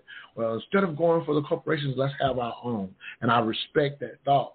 However, I always keep in mind that 11% of the country are full-time CEOs with employees. In other words, that's a specific skill set that you can't just say to all of us. The rest of us will, in a sense, work for somebody, and that's a reality whether we like it or not. And based on that reality, for somebody who wants to navigate the corporate ladder, what specific things are you telling, the next generation of how to navigate it today based on the things we've talked about today? Would you bite me? No. Because that's Latrice talking to her new best friend. So, anyway, I think that when you're talking to younger Black people, the landscape is a little different, right? Lots of corporations now don't require college degrees. It's kind of sort of about what you want, right? If you make a determination that you want to go to a Fortune 500 company, you have to accept what those Fortune 500 rules are, right? You can try to affect change within them, but they're inbred, the kind of sort of how they are. And to Latrice's point, you can go to smaller companies now, right? Make an impact, get the experience, and not be treated as a second-class citizen, right? Or you can start your own, right? There's three avenues, and most of us, because when we're in college and the corporations come to recruit us, that's the path that we choose. And again, it's generational. So that with Gen Z coming up now, they're going to have different expectations on the corporation. It's not going to be an overnight change, Montoya, right? But I think eventually they will be able to change the status quo simply because they don't stand for it, right? I was at a Fortune 50 company in downtown Atlanta, and they did a lot of recruiting. A lot of our younger people came from Georgia Tech. We would literally come in daily and count how many laptops people left because Gen Z was like, not putting up with this. They just leave, right? And for corporations to maintain, they're going to have to keep the talent. They're going to have to grow the talent, and they're going to have to make sure the talent is comfortable. Again, it's not going to be a quick fix, but I think they will eventually affect change, right? And then those of us who have been around for a while, we just continue to try to fight the fight. That's really all we can do. We can't give up. Yeah. And for me, I'm not focused on fighting the fight as much as I'm trying to. Let's say if I come to you, London, and I say, I want to get a CEO position, and I get that you're saying I got to accept what they want. Tell me what that is.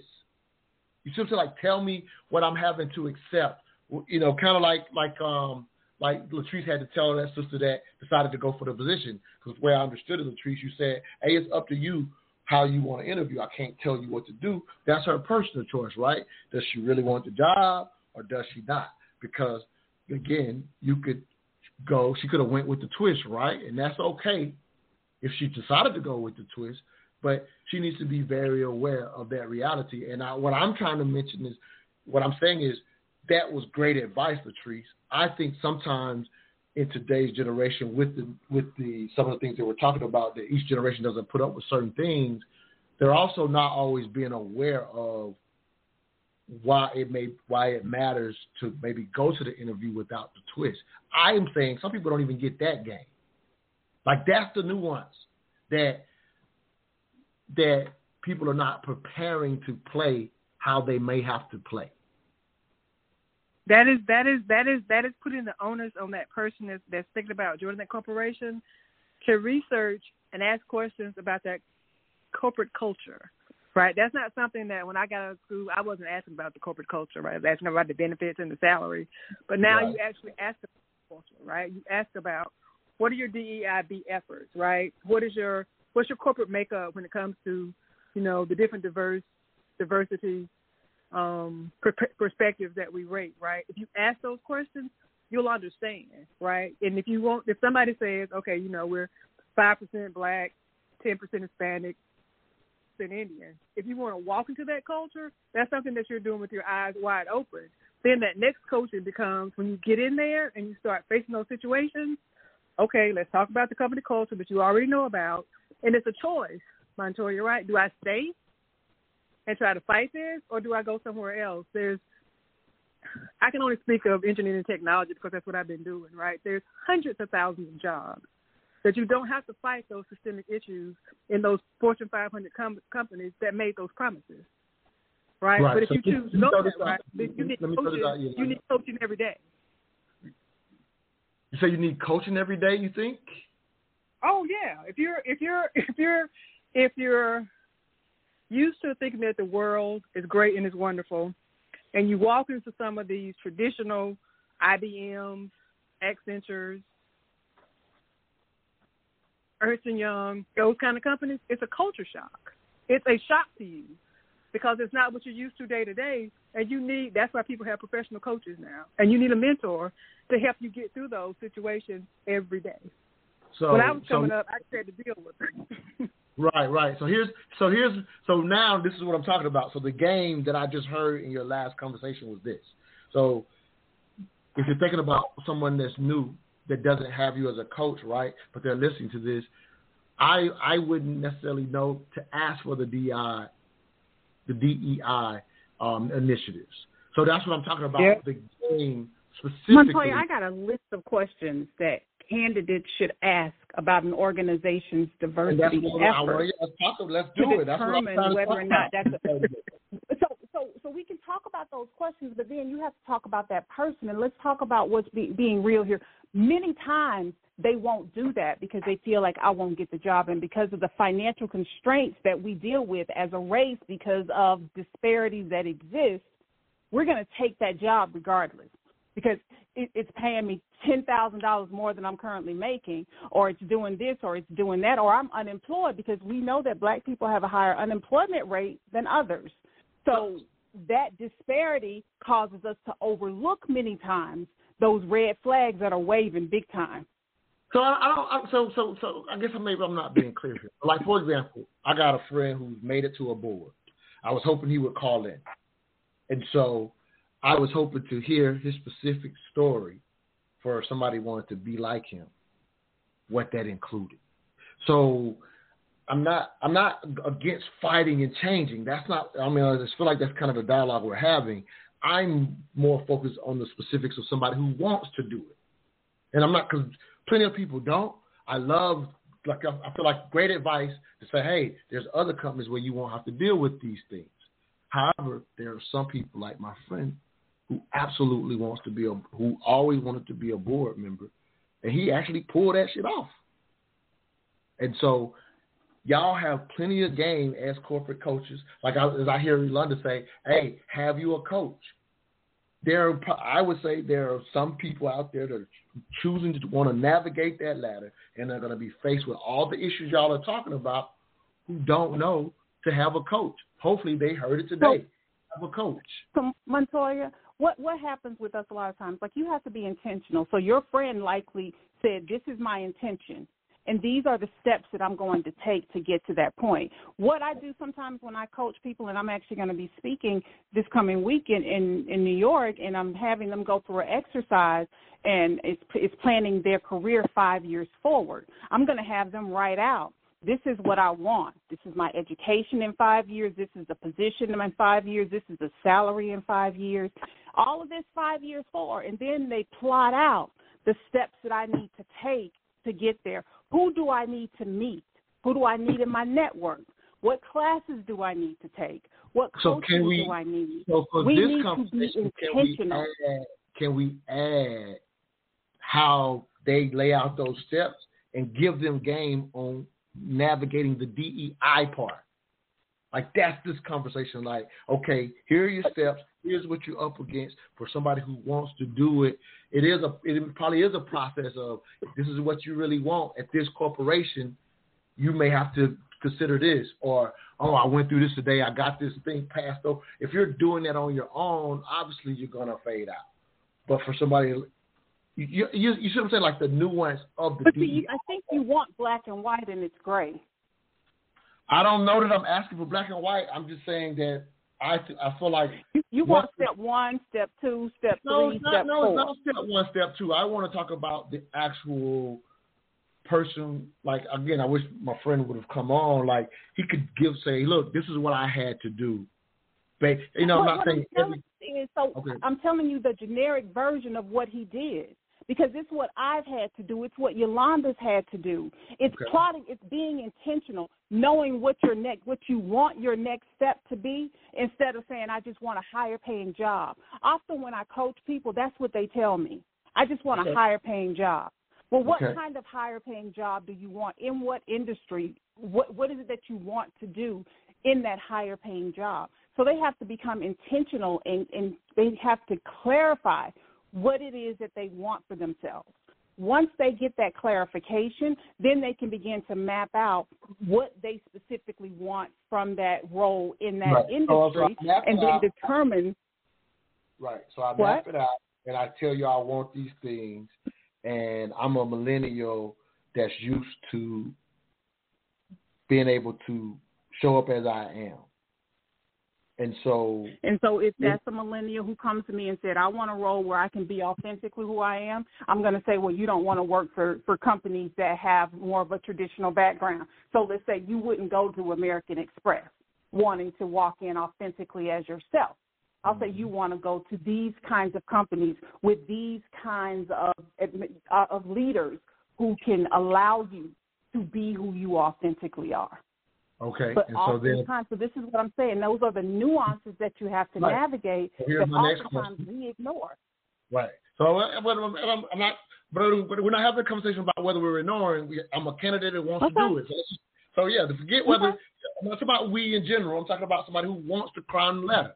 So now I come to you now and says, okay, I want to do it at American Express. I've always wanted to be this specific thing. What you and Yolanda tell me what specifics that I may have to deal with, and I'm young at this. I'm not, because like you said, Yolanda, you had to deal with it yourself. So I now have the experts like you and Latrice to prepare me or help me through this. What might this be? So the first thing, go ahead on Yolanda.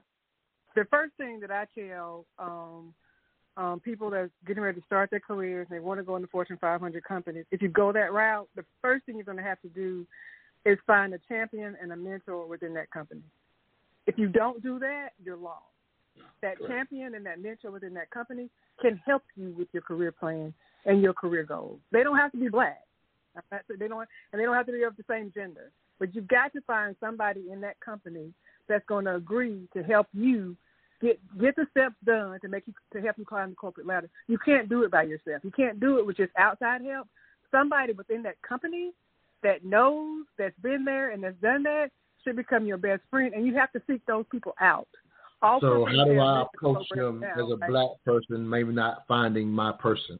Now, think about that. We're up against the last break, and I'll let y'all respond to, again, you can give me game on how to approach it, right? Because my peers easily get those mentors. I need you as coaches to help me figure out how to get those mentors. Well, you know, maybe I do have to go to the bar after work. Like, these are the things that I'm talking about. That, for example, was game that I was given while in the military. I'm looking for y'all to give game to somebody who wants to climb this ladder. That's for the individual as a part of this conversation. We'll be right back. You're listening to the Mental Dialogue Talk Show, where all I ask is that you think.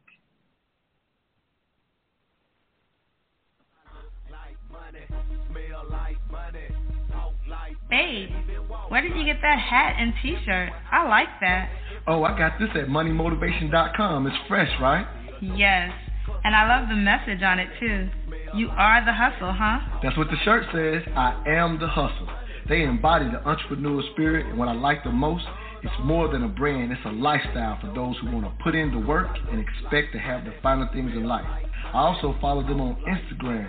Check this post out. If you believe money is the root of all evil, you're using it wrong? Or how about this one? Excuses make $0 an hour.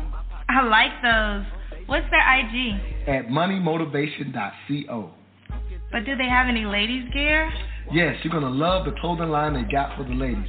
Matter of fact, pull up their website, moneymotivation.com, and I'm going to get you a few things so we can both look like money. Everywhere I go, and everywhere I be, I don't even talk, they still know it's me. Cause I look like money, smell like money, talk like money, even walk like money.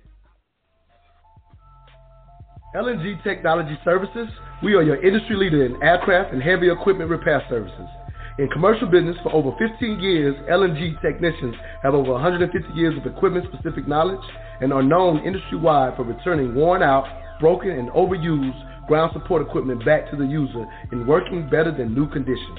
For a service job done right at a value unparalleled in the industry, contact LNG Technology Services at 478-781-4860. Again, for a service job done right, that number is 478-781-4860. LNG Technologies is a Mental Dialogue Gold member and proud sponsor of the Mental Dialogue community. Again, if you have a product or service you want to get out to the smartest audience in all of radio, please give me a call at 404-604-9477. This morning's discussion question: after George Floyd, has corporate America kept its promise to black Americans? Special guest Yolanda Hughes, special guest co-host Latrice Ross, both consultants in the corporate America. And in the first hour, we highlighted the fact that unfortunately, most of these companies did give lip service. There are some companies that are doing well, but the majority have only, as they said, acted with performative action. But if you are the individual who is looking to navigate the corporate ladder, I have two experts that can, in a sense, assist with that. And I'm looking for a dialogue into what that looks like. And it reminds me, as I mentioned, to go to the bar thing. I remember I went to the Air Force Academy, and the Air Force is always, quote unquote, trying to increase the number of black pilots, if you will. And that number has been looming at about 2% for a lot of years, had trouble increasing it. And I remember I was fortunate enough when I was at the academy, our squadron, we had one of the few, our commander, if you will, was actually black. And I remember him setting us down. I didn't want to be a pilot, but a few of my friends did. And I remember him saying, he says, when you're going through pilot school, he says, and this was like an example of a game that I'm asking for from you ladies. And he was telling the guys that were wanting to be pilots, he's like, here's your issue sometimes that's partly some of that unconscious stuff that you talked about, Latrice. But here is the other part of it. He says, when you go to pilot school, he says, based on culture, it's very common that, you'll be one of one of one in that class, or maybe two of you at the most in that class of pilot trainees. And he says, I absolutely understand how culturally, you probably ain't really trying to hang out with the instructors. It just ain't our style. It ain't our thing. He says, here's how something plays out. He goes, you're on a pilot evaluation, and maybe you slightly don't do as well as you should, or whatever. He says, for you, you're going to be graded just as is. He says, for one of the guys that's been at the bar drinking with them every day and having a good time with them, they might get that little bump. He says, outside looking in, you're going, it's because I'm black and because they're white. And he's like, it's the relationship. And he was saying you have to build those same relationships versus just doing what you normally would do and go home and study after the class. That's the nuance of the game that he gave. That's what I think you as corporate coaches can give anybody who wants to navigate and possibly become a board member like a Barry Williams. That's the game we can give them in this last 10 minutes. So, Montoya, there's a book that I read years ago, and it's called Empowering Yourself, The Organizational Game Revealed. And although it's an older book, it's still very much relevant, and it actually indicated that your career success is based on 3 components, and he gave the acronym or the acrostic PIE, and it was performance, image, and exposure. And the irony of this is that this book runs counter to what we were told about hard work. In his book, and honestly, it still really exists, and it kind of goes to what you were saying. In this book, performance counts for 10% of your success. Your image, your personal brand, counts for 30%. But your exposure, how well, if your name is known within an organization, accounts for 60% of your success. And so while we are spending time heads down, grinding it out, doing excellent work, working twice as hard, we miss that exposure. Right. Being the best performers, because that's what we think it is, because that's all we've been told. Right. And so that's the dialogue that I'm assuming, my friend who's a boy, he's actually had surgery. I just found out from him. That's why he wasn't able to come on. But yeah, that's the kind of game I would expect, because we absolutely know it's going to be different for, the 6 CEOs you pointed out. Even Frank, whatever. I'm sorry, I forgot his name now. But the cut I played, he says my path is still probably very different than everyone else's. So I want to get out the game to the different path. And again, I understand that the path ain't no guarantee, but the more you hear 60% exposure versus you thinking it's your hard work, you got it up on the black kid who doesn't have a coach, doesn't have a mentor, male or female, who's trying to work their ass off because they haven't been given the game you just mentioned right now. Go ahead, Yolanda. Yeah, I was talking to a brother at my company the other day, and he was explaining to the group that he was a top performer. He thought he was just, the bee's knees, and to take care of promotion, he got denied his promotion. And he heard that his boss said he just wanted a number because he didn't know who he was. Right? So we've got to get out of that mindset that work harder, work 10% harder, right, and start getting out there. I can't say nobody. I don't really like those corporate functions where you have to sit around, have one glass of wine. Why they get sloppy drunk? But you have to go to them, right? You have to go to the things that the corporation is throwing. That's where you meet the people, right? That's within the company that you can befriend, right? To help you get up the ladder. You can't sit back in your cubicle, right, and just say I'm gonna work really, really hard and somebody's gonna notice. The game has just changed. Right. So if I go to those functions, any game, if I'm at the functions, any insight on how to even make the relationships, because that's not easy. So that's uncomfortable on both sides of it, right? So what does that even look like? Any insight on that, if you will?